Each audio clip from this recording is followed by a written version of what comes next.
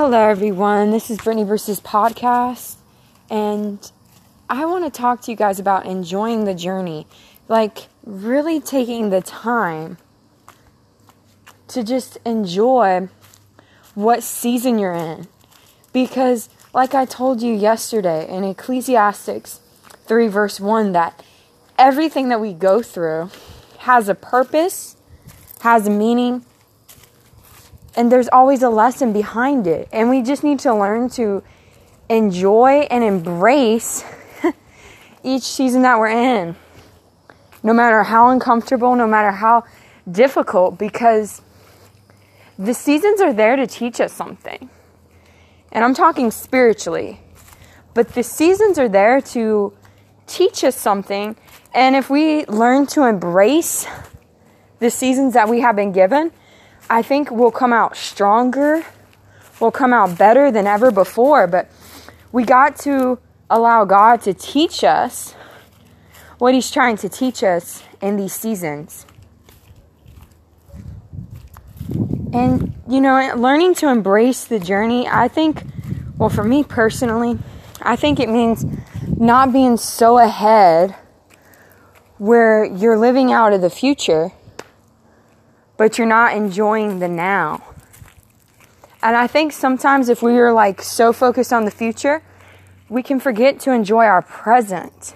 Yes, it's good to be future oriented, but we also have to enjoy our present and not be so focused on the future where we forget about the blessings, the benefits that we have now that God has given to us. So, my challenge to you and my challenge to myself is that we just embrace each journey that we go through and realize that we're not walking alone because we got God with us. He is leading us and guiding our footsteps exactly where He wants us to go. All we have to do is just follow Him and be yielded to His Holy Spirit. That's all He wants. He wants our heart, our attention, our affection. He wants everything. And we ultimately need to do that. We need to just give Him over everything and just realize that God has our best interest at heart.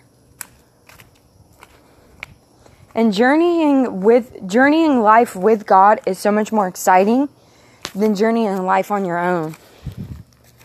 Because when you're journeying with God, life is an adventure. Life has meaning when you're journeying with God. When you're journeying by yourself, it can become dull, it can become boring. But when you journey with God, when you give God the will to the steering wheel, so to speak, you're giving Him control over your life. And that's what He wants. He wants control over our lives. He wants every area of our life. Because when we surrender over everything to Him, that's when He has an opportunity to show up and show out in our lives in a great and mighty way. So I hope this is an encouragement to you guys. Love you. Bye.